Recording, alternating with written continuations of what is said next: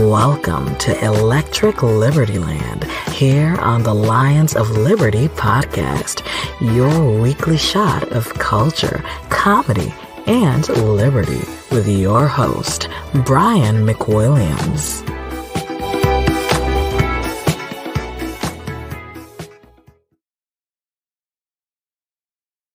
Oh, that was weird. I don't know why I didn't get added to the stream right away in my own show. You'd think running my own show, I'd be able to add myself to the stream. Anyway, welcome to the show. I am Brian McWilliams. This is Electric Liberty Land 252, and I'm going to have a special guest coming on the show a little bit later. I'm going to do a little fun thing for Halloween first, though. But coming on later in the show is Ashley Rinsberg. I'm excited to have him on. His awesome book, The Gray Lady Winked, examines just what's been going on with the New York Times. And we talk about not only the New York Times, but also in a broader sense, what's happening with mainstream media, the narratives that they push, and the collaborations with governments. So make sure to listen to that coming up soon. But this week's Halloween, guys, and I love it. I love me some Halloween almost as much as I love iTrust Capital, our sponsor, which you guys have heard us talk about. They are dynamite, especially if you're looking to hedge against inflation, if you're looking to hedge against government control of your money. And as we see, there are a lot of governments trying to do a lot of things with a lot of money. And already, even Jack Dorsey's admitting that hyperinflation is coming around the corner. And of course, Jack Dorsey's got Square. He's got all the things that go into the Square, that little plug-in that you have for your phone that allows you to process credit card payments, etc. So he's seeing in real time how much prices are going up. iTrust Capital gives you the opportunity to create a crypto IRA. Not only crypto, by the way, but also hard metal. So gold, so silver. Having this IRA account, which enables you to put money away for your future, right? And you can buy Bitcoin as well as 23 other cryptos on this platform for the lowest transaction fees, by the way, in the industry. But allows you to buy this, put it into an IRA account, which gives you the opportunity to then protect yourself against capital gains. Biden's already talking about, let's put 25% capital gains tax on things, right? Try to tax your unrealized capital gains. IRAs protect you against that. Gives you a way to save for your future. Take that out later on tax-free, but also you can deal in your Bitcoins. You can buy, you can sell on this exchange, whether or not you want to keep it long-term or short-term. So they give you that luxury. Not only that, but you can also get a free guide they put together laying out the ups and downs of Bitcoin, the situation in the marketplace, a free white paper that they have provided, a fantastic report I suggest everybody download. And you can get in on this service. You can start securing your future, working within these crypto markets and these hard metals markets for free for 1 month. But you got to go and use our promo code, which is LIONS, at the link that is in the show notes here. So make sure to use that.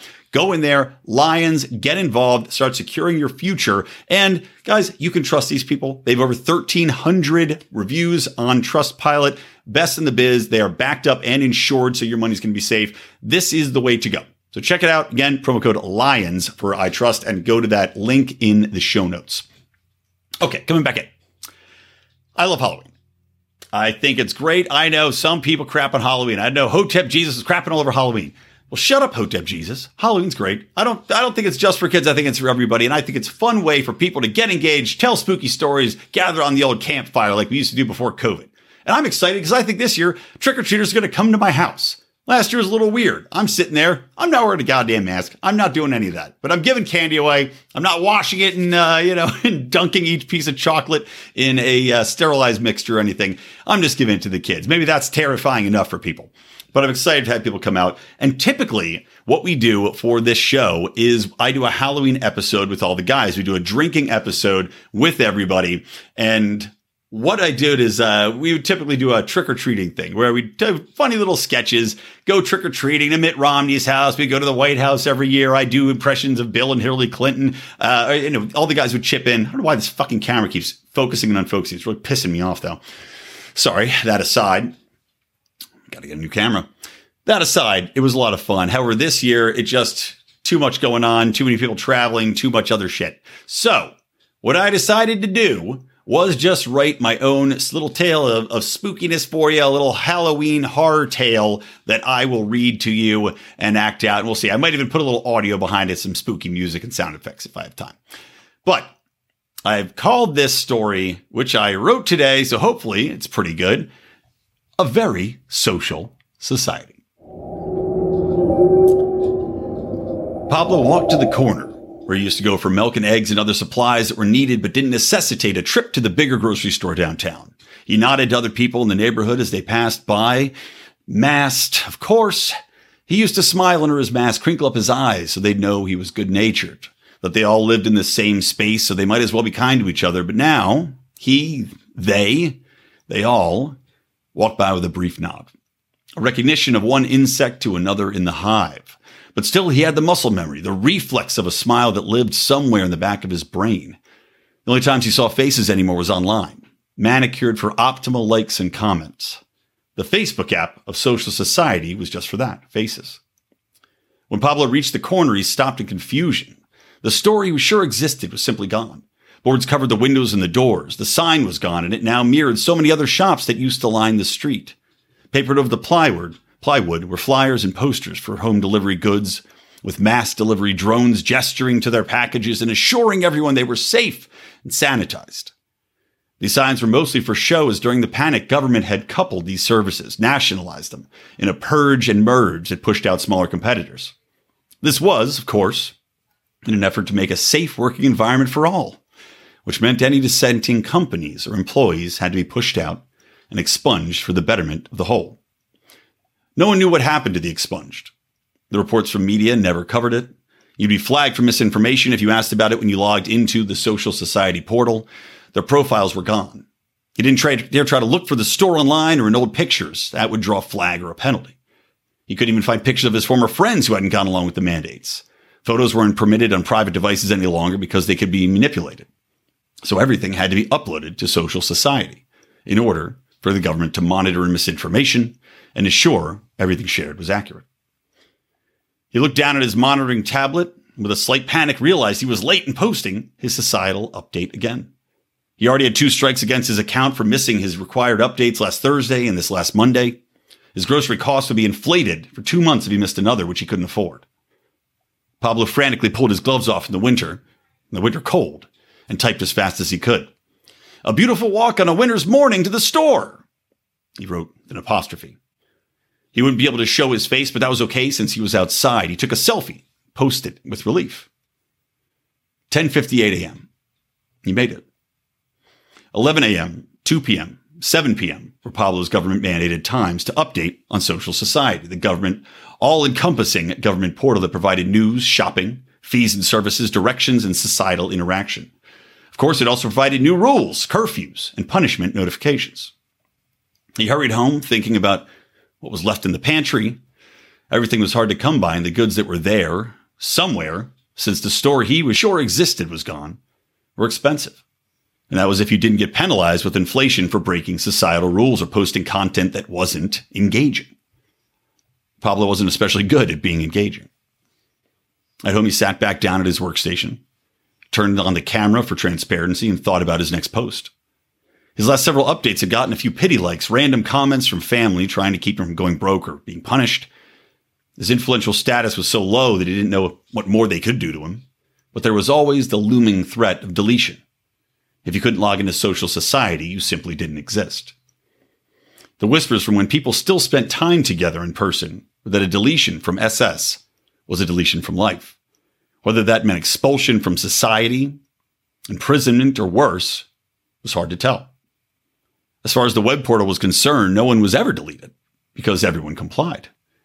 But he couldn't be alone in his struggle, and everyone knew someone who just wasn't there anymore, just like the store. The store! Fuck, said Pablo, pulling his profile up and his last post. His selfie popped up with the caption, "A beautiful walk on a winter's morning to the store." Pablo's heart raced. The post could be considered misinformation. The store was gone. It never existed as far as they were concerned. He heard the usual reassuring chime of a like on his post, but this time it was terrifying. Why were people liking this? Didn't they know they were damning him? It would draw attention now, and Social Society didn't allow anything to be deleted once posted. Just stop it. Just stop fucking liking it, he yelled. But the likes kept coming. Comments about how funny the post was were racking up, not from family, but from other users he didn't know. "Hilarious," someone wrote. "I don't understand." The sweat poured down his face, his neck, his back, and then he saw it. Thank God he saw it. His picture positioned him directly next to one of the home delivery ads. The pretty girl on the poster with the sanitized box was peeking through like she was pulling a prank just under one of his armpits. He hadn't done it intentionally, but now he had created engaging content. He sat back as the likes rolled in the hundreds now. Once something started getting some attention on social society, it continued by design so the government could know what was being discussed. His inbox lit up. Another rarity. It was a message from the Social Society Benefits Committee. They were rewarding him, for engaging content. He would have his groceries discounted for once. They provided him a code to give at the checkout and directions to the store. It was odd to have to go out, but the message said that the content creators, the engaging content creators, were encouraged to create more at the store and inspire others, show how good life could be. As Pablo left his apartment, he passed by a crew going down the hallway, holding plywood and posters, and he nodded, his usual nod. He made his way down the block, following the directions to the very same store he thought that he remembered. The windows were clear, the store was stocked. Was he losing his mind? It must be a different store. He must have been lost or distracted earlier, he thought. But he was hungry, he was happy, high off his engaged post, and with a smile and a crinkled eyes under his mask, he entered the store. Back at his apartment, Pablo's computer sat on his workstation. As men boarded up his windows, the screen flashed a question mark and the words, "Profile deleted." There you go. Not bad for writing today. What do you think? A little short story for you guys, kind of ties into everything going on today. Hope you enjoyed it. Hopefully it wasn't too boring. Hopefully the ending wasn't too predictable or too lame for you, but what can you say, guys? I had an idea, and you got to run with ideas, right?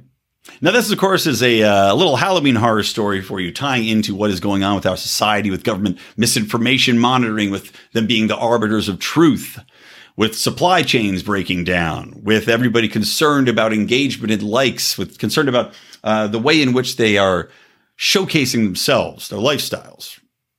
So it ties into not only our societal cancer as far as social media is concerned, but the societal cancer of government oversight. So, pertinent. Now, what's funny is I was talking about this. This is, of course, a fanciful and exaggerated version of a story. Hopefully not going to be forthcoming. But there is another story, just a quick news bit, and then I'll get into my interview with Ashley that I wanted to mention. And that is that we are seeing, right, much like the famous movie The Purge, we are seeing violence escalate. Now, year over year, violence had escalated something like 35% across the country. And a lot of this has to do with not only defund the police movement and police officers retiring early, not wanting to join the force, recruitment efforts being a little bit harder to come by because police are viewed by so much population as the enemy. But not only that, but also because of the vaccine mandates, something like a third of police populations could be retiring, could be quitting, could be going on strike. So now you have entire populations, right? Just before that, what is it called? Devil's Night, right? Just before Halloween, in cities like Chicago, where there's already massive amounts of gun violence. These people are gearing up for a nice new Devil's Evening, Devil's Night, whatever you might call it, where a third of their police are going to be poof, gone. And idiots like John Oliver are crowing about it, saying, oh, let them leave. Who do you think is going to replace these people, John Oliver? Who do you think is going to come and step in there? Who do you think it's going to be the vaccinated, COVID-terrified population that you guys are fostering? Because I don't think so. I don't think those people are going to go and want to be cops. I don't think anybody wants to be cops. I mean, the only way you're going to get people out there now is by doubling the salaries to the point where people just look at it as, well, I might as well do this for 10 years because you're going to offer to pay me so much. Now, who does that benefit? It certainly doesn't benefit the rest of us. It's not going to provide better police. It's going to provide people that are in policing just for the money, not for the passion of it, not for their interest of it, not because they care about the community. They're going to be interested for the money.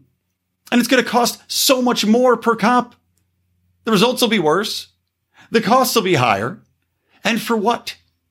So you can feel better about yourself, making sure that people follow your authoritarian mandates? It's just crazy. So enjoy The Purge, everybody.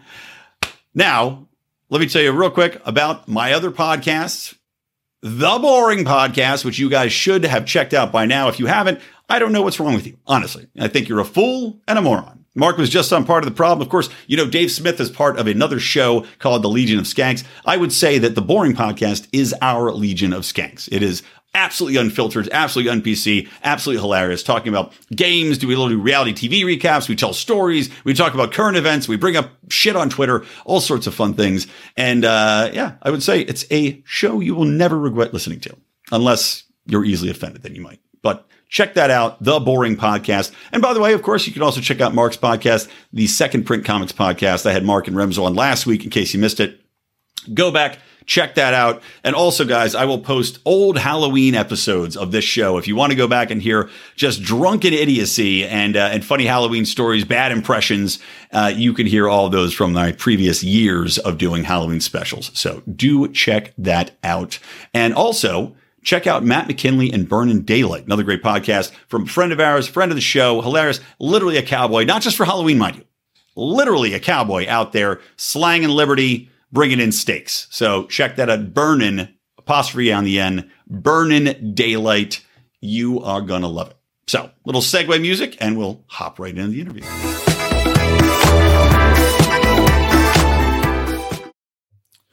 All right. So as promised, I am bringing in a journalist. Or I should say, maybe can't say a journalist because you're criticizing journalism in this particular book, but an author both of I believe fiction and nonfiction, or is it just nonfiction? Actually, hold on. Let me stop there. I'm going to redo that. Actually, I'll start it again. I'll edit it later. Is it fiction and nonfiction? Yeah, both. Okay. Okay. Cool. Just want to make sure I'm not misrepresenting you here. Okay. Yeah. All right, everybody, as promised, I am here bringing in an author of fiction and nonfiction, a man who I'm excited to talk about because I have not been shy about my own criticisms about the New York Times, a paper, everything that's fine to print, except they tend to print many, many lies. And this man has documented it, and he's going to tell some interesting stories. The one and the only Ashley Rindsberg, thank you for joining me on Electric Liberty Land. Thank you, Brian, for having me. Yeah, it's we were just talking a little bit before the show started recording here, and I thought it's interesting enough that we should talk a little bit about it as we kick this off, and before we talk about your book that has come out, The Gray Lady Winked, which I'm excited to hear more about. But tell me a little bit about how you ended up in Israel, which is where you're currently based. You're from the States, but you started telling this tale that involved boats. Sailing across the ocean in Greece. I mean, it's just, I have to hear more about it. I think people want to hear this little tidbit about you before we get into the interview. Yeah. I was, after college, I was sort of casting about. This was right after the dot-com bubble burst in it was about 2002. And I got a job at the Internet Archive, which people will recognize from the Wayback Machine. If you want to search a web page from like whatever date, 1996, they actually save every website on the whole internet. It's got to be one of the most valuable tools on the internet, by the way. I love the Wayback Machine, and especially for what you're doing, documenting misdeeds. It's always very useful to have that. Yeah, and that was very much that idea was connected very much to the ethos of the founder of the Internet Archive, whose name is Brewster Kahle. He was a internet pioneer. He developed some of the very early technologies that let us search the internet, and he wanted to make sure that we didn't end up with a giant memory hole, that we had a digital library for the internet, and he did it. And so he developed this project for he called it the Internet Bookmobile, which is that you got a van with a bunch of printing equipment and a satellite dish to connect to the web, and you could download books and print them on the spot wherever you are. It doesn't matter if you're in the middle of nowhere. So he actually sent me to the middle of nowhere to install one of these things in Egypt. I mean, it's actually not the middle. It was in Alexandria. It was once the greatest library in the ancient world was in Alexandria until it was burned down. And now there's a fantastic, beautiful library there, the Library of Alexandria, the modern incarnation. And I went there to install and deliver this Internet Bookmobile to them. And it was fascinating. And it was, being in such a different place, you almost felt like you're in a different time. I came back from Egypt, and I just didn't want to kind of stay in San Francisco and eat granola anymore. So I got a job on a boat, a sailing yacht, about a 39-foot sailing yacht, to bring the boat from Italy, Sardinia, to Greece. And we took about I 2 should months. tell you, I'm a fan of the show Below Deck. I don't know if you watched that show, that I reality love it, show yeah. about. Oh yeah, right. So which great. position were you on the boat? So this was those are like really big luxury yachts. This was a very small sailing yacht. So I was just literally sailing the boat, which means like raising the sails, pulling them down at night. Someone has to just be on the helm. It's a boat that's like barely bigger than probably the room that you're in or the listener is in. So small boat on the Mediterranean, incredible experience. You're sailing in the middle of the night, you're seeing the moon rising out of the sea and dolphins and phosphorescence in the water. It was really amazing. And I got to the destination, which was Greece, and I just couldn't turn back. The idea of just going back and getting another job, whatever it might have been, just seemed too much of a turnoff. So I kept going eastward to Israel and got there at the tail end of the Second Intifada, which was a very interesting time to be here, and stayed. So that was 20 years ago, just about. Wow. So I guess you like it there, is what you're saying. Yeah, it's a weird place for someone who isn't from here. It's intense. Mm-hmm. It's hot. It's there's a lot of energies that flow and circle and collide and eddy, and you just have to make your way in this strange environment. And that's what drew me to it. It was that crazy life, that crazy energy, being on the forefront of technology, but being rooted in something that is so ancient that, the history, you go to Europe or some places in the US and like you see the history in DC or whatever. Here it's all the history is underground because it is that old. Like, there are parts of Jerusalem that you do see it, but so very interesting place in a very interesting time. Yeah. Well, it's interesting, turning our attention to the Gray Lady Winked. You talk about the power of technology, which you're talking about the Wayback Machine and the ability to research and find all these, as I said, misdeeds of the past and the present, because your work with the Gray Lady Winked has been documenting how the New York Times has misrepresented, flat out lied, or has coerced the public and probably not only the public, but political machines into doing their will, or I should say the will of maybe people operating a little bit above them. So tell me a little bit about how you got into this, why you wanted to document and get into what the New York Times has become. And and from there, I'm curious to see as well, why just the New York? Was it something where you said the New York Times in particular, because it's the most read, is the most evil, or do you think that this is something that is widespread insofar as how these things are misrepresented? Mm-hmm. Yeah, that's a great question. It's both. I mean, the New York Times is certainly the most influential newspaper in America and quite possibly the world. It's sort of in a league of its own. And that is across the board in terms of the influence of its reporting, the caliber of its journalists, even financial stuff. Like it's bigger and in a way badder because it's got that kind of reach. But it's not just the Times. So the Times, I think, is very much a symbol of the media, and it is a flagship for the American news media. I initially wanted to understand what was happening there because I was a Times reader. I still am a New York Times reader in some sense. And what happened was I came across this kind of casual footnote in a work of history, which was The Rise and Fall of the Third Reich by William Shirer, who himself was a journalist during that period, during the rise and fall of the Nazis. And he mentions sort of in this offhand way that on the eve of World War II, the Times ran this story claiming that Poland had invaded Germany. And I was like, whoa, what? It was like one of those record screech moments where you're like, excuse me? And I had to actually just go and find this story and see if that was actually the case and see if he got it right. And I believed that he had gotten it right because he was a great journalist and he wouldn't have just put that in there. And that was indeed the case. They actually ran a story. It was the lead story of September 1st, 1939. That was the day that the hostilities were declared. And in that story, the New York Times prints this claim attributing it to what they call a semi-official German news agency, which means a Nazi propaganda organ, right, that Polish guerrillas had attacked a German radio station on the border, and that Germany was just retaliating for the aggression that they had endured. And you're kind of like, whoa, how could this be? And I dug deeper. I found out that this was very much a Nazi propaganda ploy. It was called Operation Himmler. It was designed to do exactly that, which is to give just a little bit of a pause to the rest of the world to say, oh, wait a second, maybe there's some legitimacy to the German attack here. Just enough time for the rest of the Allies to not counter the Nazi aggression. Because as we all know, the Nazi strategy was designed to race into these countries, into Poland or into Austria, and to do it so quickly that there was no possibility of response, even though the number of troops that they were sending in on those initial attacks wasn't that big.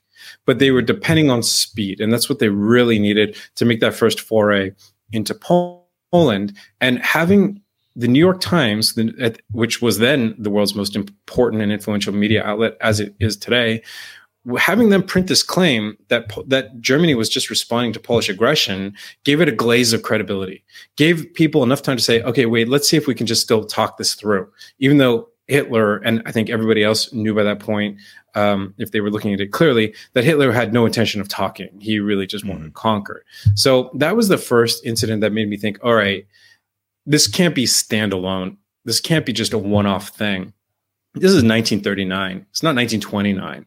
The Nazis had been in power for the better part of that decade. They had already run the Nazi Olympics. They had enacted the Nuremberg laws. They had been committing acts of violent oppression, of conquest around Europe for years and years and years and years. And there's just no reason to think that anything they were doing was in good faith. So I dug deeper into that particular incident and found that the Berlin bureau chief at the time was a man named Guido Enderis for the New York Times, was an actual Nazi collaborator. He was working with the Nazis. They loved him. They loved his reporting so much that they would just read his news reports on German broadcasts as news because they didn't have to correct it. It was just so favorable to the Nazis. So that kind of got me interested in understanding what else was happening at the New York Times then and now, and what is the bigger pattern that I could identify to say, all right, there's clearly an issue. And I think we all know that there's an issue with our news media. But the challenge is to identify what exactly it is, and not just to say, oh, the media is this or that, but let's put our finger on it. Let's look at the mechanisms. Let's see how it works. And that's what I wanted to do with The Gray Lady Winked.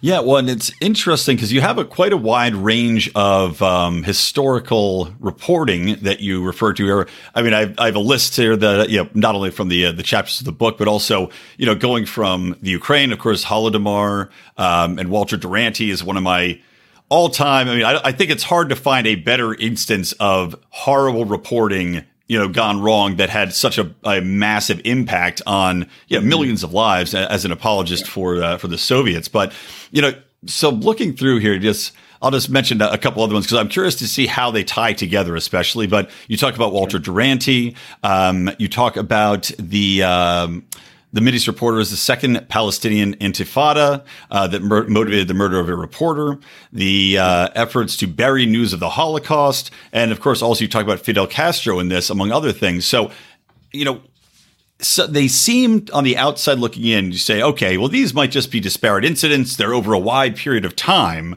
So how are they linked? And that's what I'm most curious to see is how you feel that they're tied together. And I do think it's effective. And you made this point earlier, fake news is a concept that's out there, right? And Trump famously brought it to the forefront, and it has now been referred to fake news, as both sides use it almost as a throwaway. You can't criticize reporting because, they're just saying it's fake news because Trump said that. So with this book, I wanted to hear how you might tie these instances together and then also how we can put a finger on it and say, this is why specifically these news reports are coming out in this manner. What is intentional about it? Yeah, well, Duranty is a great example in the book because Duranty, there's this narrative about Walter Duranty, who was the New York Times' Russia correspondent in the early 30s. And he was, I would say, arguably the most famous journalist of that day. I mean, he was really widely celebrated as we have journalist celebrities today. He was that then. And he covered up the Ukraine famine, as you mentioned. This famine is thought to have killed between 5 and 7 million people. And it was deliberate. It was a deliberate genocide committed by Stalin, who was consolidating power in his early reign, or his early rule of the Soviet Union. And Duranty's rap is that he was just kind of this bad reporter. He's just a rogue reporter. He's like, there was never been a really good explanation about why he would do this. He was a brilliant guy. He was trained at Oxford. He spoke Russian. He knew very well, he would have known very well, and he actually did, what was going on in Russia at the time. And he was on the ground there. And you have to think, what's the incentive? Like, why would any journalist give up the scoop of a lifetime? There is none. Like, it doesn't make any sense. Journalists love great scoops. They don't love to report nothing going on here. They love to report, hey, this is an insane story that I really want to get out into the world. That's what they do. So you think doesn't make sense. And when you look at it, it wasn't Duranty. And that's the story that people have missed. The New York Times has also loved to put the spotlight on Duranty. The truth of the matter is, it was very much the New York Times who instructed him to do this. And the reason that they did this is because at the time, the question facing the United States vis-a-vis the Soviet Union was, should the US government recognize the Soviets as the legitimate government of Russia? Because they had overthrown the reigning Tsar, the monarch, in a bloody coup, which is not an act of legitimacy as far as governance goes. It was very much up in the air as to what the US government would do. And people were lobbying FDR, as he became president in the early 1930s, to recognize the Soviets. But you cannot get that past the American public if the public knows these people had just murdered 5 million of their own people intentionally. No one is going to see that as an act of legitimacy. Obviously, it's the opposite. But there were very, very serious business interests in the US. They wanted to resume trade relations with Russia and its 150 million plus people in a rapidly industrializing country.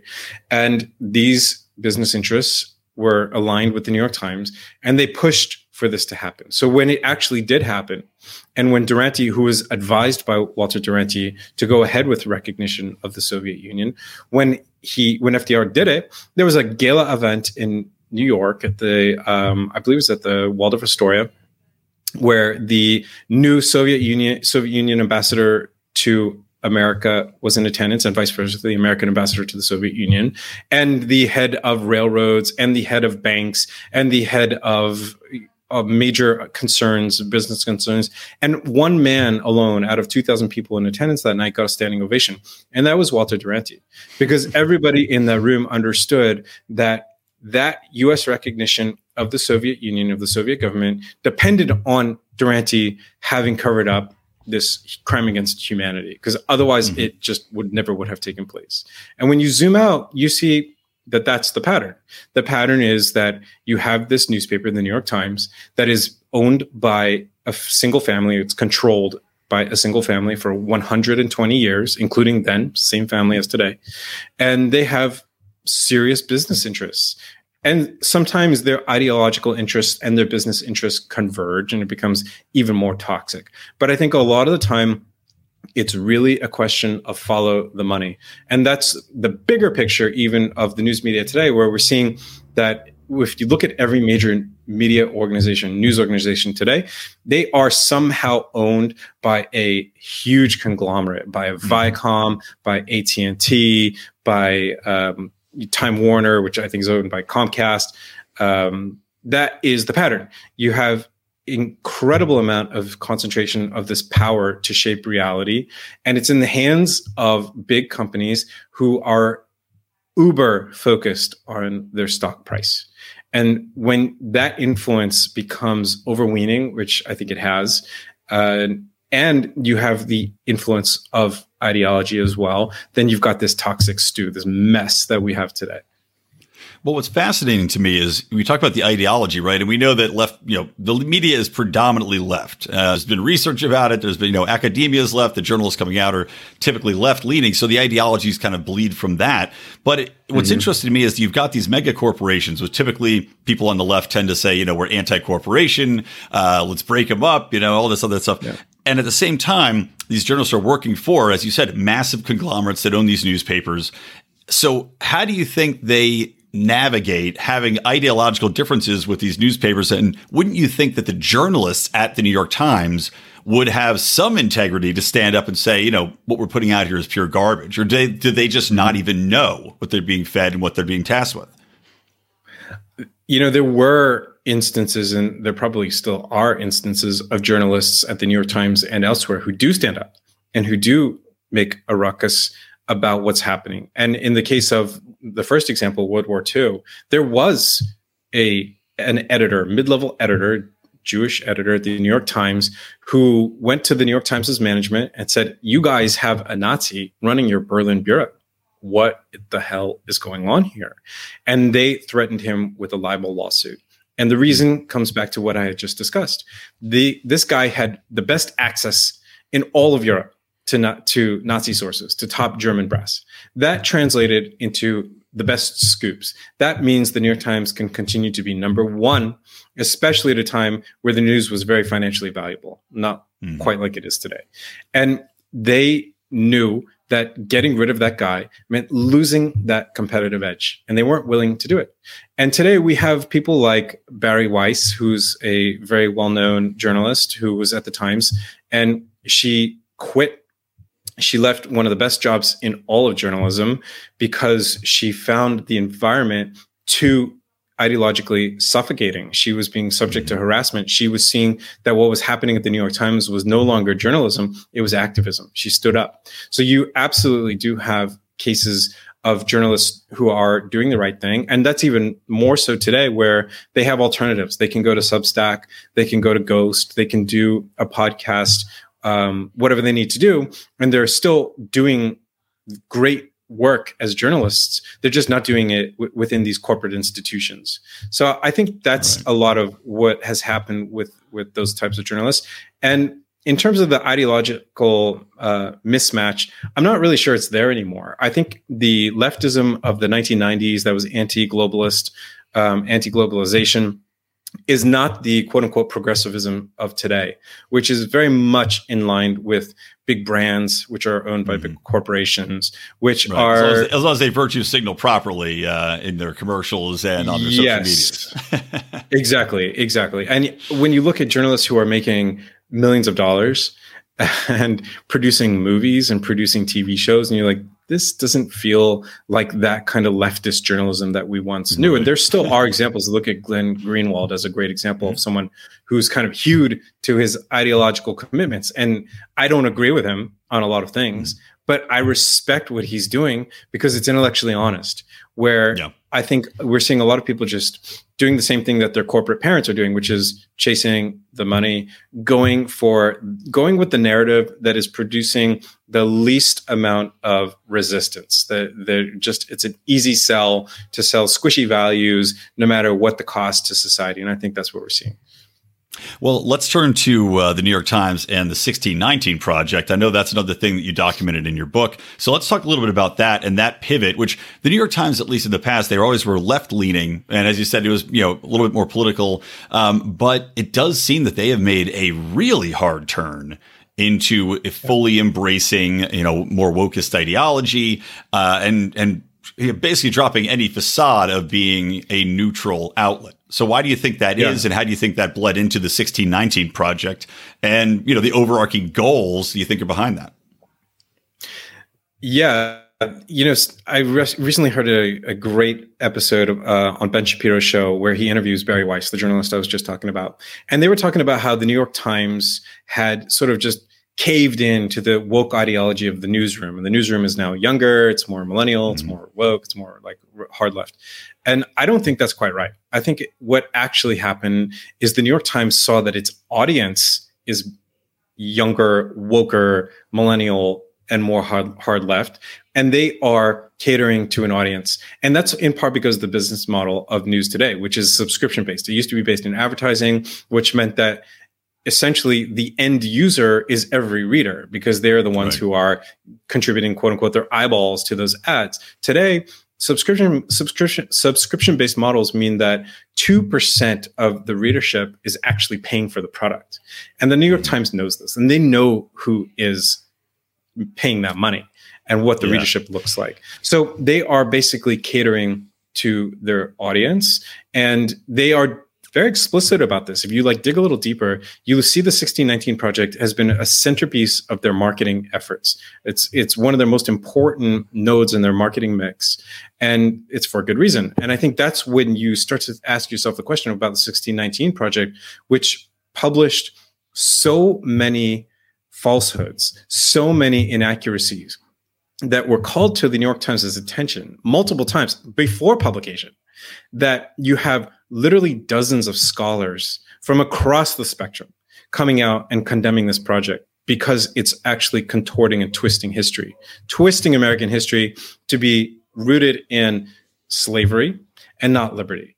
In order to make that case, they're saying things like the American Revolutionary War was fought in order to protect and prolong slavery in America.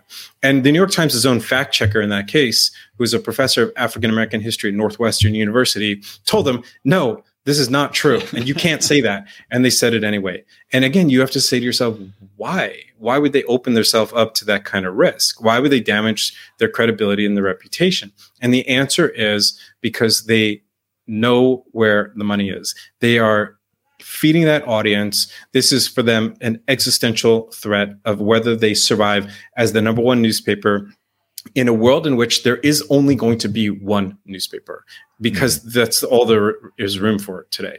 So I think that's a lot of what it's about. They're following the money, and the ideology comes along with it. Well, I think there's an interesting point that I don't know if you explicitly said it, but it popped into my mind, is that, you talked about the marketing mix of the New York Times, but there's the other aspect of it, which I believe that the 1619 Project also, the New York Times has it as an educational supplement that's being used and put into a lot of schools, which I'm sure they're not just giving away for free. So there's a lot of monetary incentive as well for them there to get this accepted as, true dogma rather than propaganda, and then have people pay for this, on either ongoing subscription basis or, I'm not sure exactly how they get it in there, but I know it's being adopted in a lot of schools across the country. For sure. And, in addition to whatever revenue might be generated from those deals. And of course, there's also podcasts. There's the inevitable Oprah TV series deal that's in the works, or whatever else is going on. But when you think about what they're doing with the educational system, and this is where it becomes really cynical. It's, I often think I have little kids, and you look at the cars, the little toy Hot Wheel cars, and you see that they are showing my kids these cars because they want them to be familiar with the brand. They want them to grow up and want to buy a Ford Mustang. It's really smart. You want to start early because, and this is actually something that's been documented in marketing. It takes something like 20 years of marketing to a person to get them to really feel close enough to that brand to want to buy the thing if it's that expensive as a car. And it's the same thing with the Times. Get them early. Start marketing to them now so that these are the ideas that they will feel closest to and most familiar with when it comes time to make those economic decisions when they're adults going to college, when they're adults looking for a newspaper subscription, or for whatever else we don't know. But that it's really that depth of marketing that you get them early, get them young. No, that's a great point. And I hadn't really thought about that before now, is that, with these educational aspects, I'm sure it's up front and center. The New York Times 1619 Project, the New York Times, this and that, so that these children are becoming, indoctrinated into viewing the New York Times as the epitome of truth, the arbiter of what is right and just in the world. And, right. To your point as well, you do see the New York Times has its own, I think, maybe it's an IFC or a Netflix series, these New York Times stories. You do see more involvement in creating television, creating film content. So, yeah, and it does go along with that drive. I mean, one of the things on the show I've talked about that's a struggle right now is that you do have a convergence of media outlets trying to consolidate power and the narrative over where the news comes from. And I'm sure the New York Times is a big component of that, as we see alternative news sources come out and the struggle to squash those. I mean, I think it might have even been the New York Times, which had a byline on how Substack was evil and had to be eliminated. Yeah. So what are your thoughts on that, on this, I guess, the convergence and the battle for truth? Yeah, the Substack example was a great one. There was a tweet. It was an article about Substack, and the tweet was something about Substack, or it was Clubhouse, I think, giving unfettered access to conversations or something crazy. You're like, why? Right. Why should it be fettered? Like, why is fettered the baseline? And of course, that is something that I've come to think of as narrative monopoly. They don't. It's not just a business monopoly. I mean, for them, the business monopoly is the monopoly on the narrative. So they need it to be whole and total and complete. That the only narrative is their narrative, because if you're able to put a chink in their armor and ask, wait a second, what if this is not the gospel truth? Then you start to see them as a different thing. You start to see them as not the news, but as this kind of opinion-making machine that is probably closer to what they are in reality. And then you say to yourself, why would I pay for that? But when you think of the alternative and saying, oh, these guys are telling me what reality is minute by minute, it's like, oh, I probably should know what reality is minute by minute. So, okay, I'll pay you. So I think that's a lot of what it's about. They're not allowing any daylight there. And we see that in the various conversations that are being carried out in the news as well, to say, well, maybe it's an okay question to ask whether masks are really effective or not. Like, maybe we should ask, or maybe it's a okay question to think that, maybe the vaccine is not something that needs to be mandated. Maybe it does, who knows? But maybe there should be enough room to just have the conversation in an open manner rather than shutting it down completely, which is exactly what we've seen happen with the pandemic. And, one of the major storylines through the pandemic was about lab leak. And that's something that the media had shut down, and they started shutting it down in January 2020. If we remember, we really only knew there was a pandemic around March. I mean, we knew something was going on in February, but around March, there was a pandemic. These people, these major media outlets, including the New York Times, including the Washington Post and NPR and Vox and all the usual suspects, were claiming that lab leak was a conspiracy theory. Some of them as early as January, definitely February. And by March, it was all of them. And you think to yourself, there was no evidence either way. So why would they go so hard on this? And again, why risk their reputation? Unanimously together. Unanimous. Well, I want to bank on that.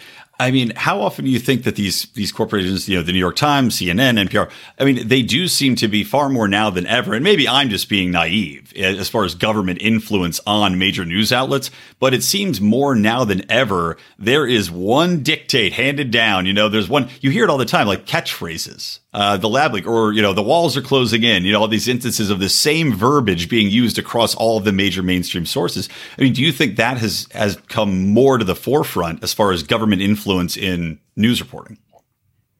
For sure. I think there is, we used to have this tension between government and the press. The notion of a free press, the idea of it being free is to be free from government interference. Today, that's not really the problem. I don't think anyone's really worried that the United States government is going to come clamp down and shut the media down. Mm-hmm. The problem is the opposite one. It's a problem of independence, or a complementary problem. The media is not wholly independent. And when we look at their relationship with government, they are, in some cases, literally in cahoots. And in some cases, that's the revolving door of government and media. You see someone who's like editor-in-chief of whatever magazine, all of a sudden they're running communications of the White House and then straight back into the media afterwards. So it's this weird coagulation, this weird agglomeration of big business, media, and government. And that is a very, very dangerous triangle. And I think that's what we're seeing. And I think the only light there is that we do have independent media. We have Substack. We have Clubhouse. We have podcasts. We have ways for other people to challenge the narrative. And I think that's really what gives me a lot of optimism about the future of media. Well, let me ask you this just to kind of wrap up and tie a bow on it. As we're talking about what to avoid, obviously the New York Times, avoid, but don't avoid his book. Of course, The Gray Lady Winked, a lot of interesting content in there. But where do you turn now? You mentioned independent media. So where do you look when you want to find trusted sources? How do you navigate the news landscape? I mean, I know for us internally here, we have a buddy of mine who was in military intelligence back in the day, and they taught him to almost work as kind of like his own little news gathering spider. So he'll send us something like 100 links a day. Wow. But not everybody has. Yeah, it's pretty interesting. It's like our $15 level in our Patreon. He does it every day. It's crazy. Very cool. It's like every morning. But how do you do it? What would you recommend everyday people do to try to cut through this narrative monopoly that we're talking about?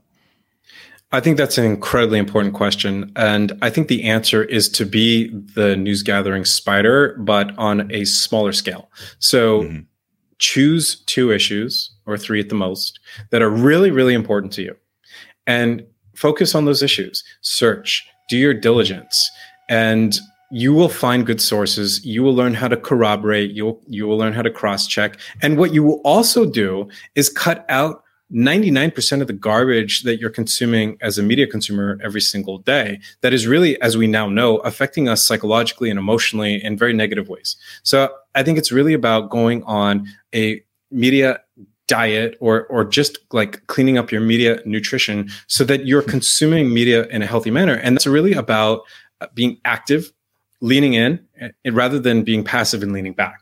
You know, we have like got this like great image from that movie WALL-E. I think it was like a Disney or Pixar movie where it's like these people just kind of like leaning back and like gurgling juice or whatever while they're watching TV. It's like that's how we've been consuming news for the last 10 to 15 years, which is like whatever comes across, or maybe even longer. Whatever comes across the screen, we're just like accepting it's just going in the pie hole. Whereas I think what needs to happen today is say, no more. I'm going to clean up my act. I'm going to lean in. I'm going to choose the 2 or 3 issues that are interesting to me or vital to me. And I'm going to search. I'm going to look. And what you're going to find is that mixed in with independent media who are doing great things, there are great journalists at legacy media outlets like Josh Rogan at the Washington Post doing so much important reporting on lab leak and not embracing the major narrative there that there was a conspiracy theory and impossible, but actually going and showing how it was credible, how it was, finding the facts that, someone that like, me or you who are not on the ground journalists on a particular beat, we're not going to be able to do that in the way that he is. So I think it's really about going from a browse mentality or modality to a search. I like that a lot. I think it's a really good concept and a really good point. And also I would think that when you do that type of thing, you're naturally going to build up a little bit of a sixth sense for the bullshit. Because if you're becoming an expert, like you said, on certain topics, if you're doing your research, if you're finding different resources, you're going to be able to kind of spot that and have your radar go up and start pinging when you see bad journalism, and you'll be a little bit more protected against it. Absolutely. You will. And you will also know your bullshit meter will start to beep with certain people, and the opposite. You'll start to know people who are bringing you the good stuff and who are really trying hard, and they might be at the New York Times.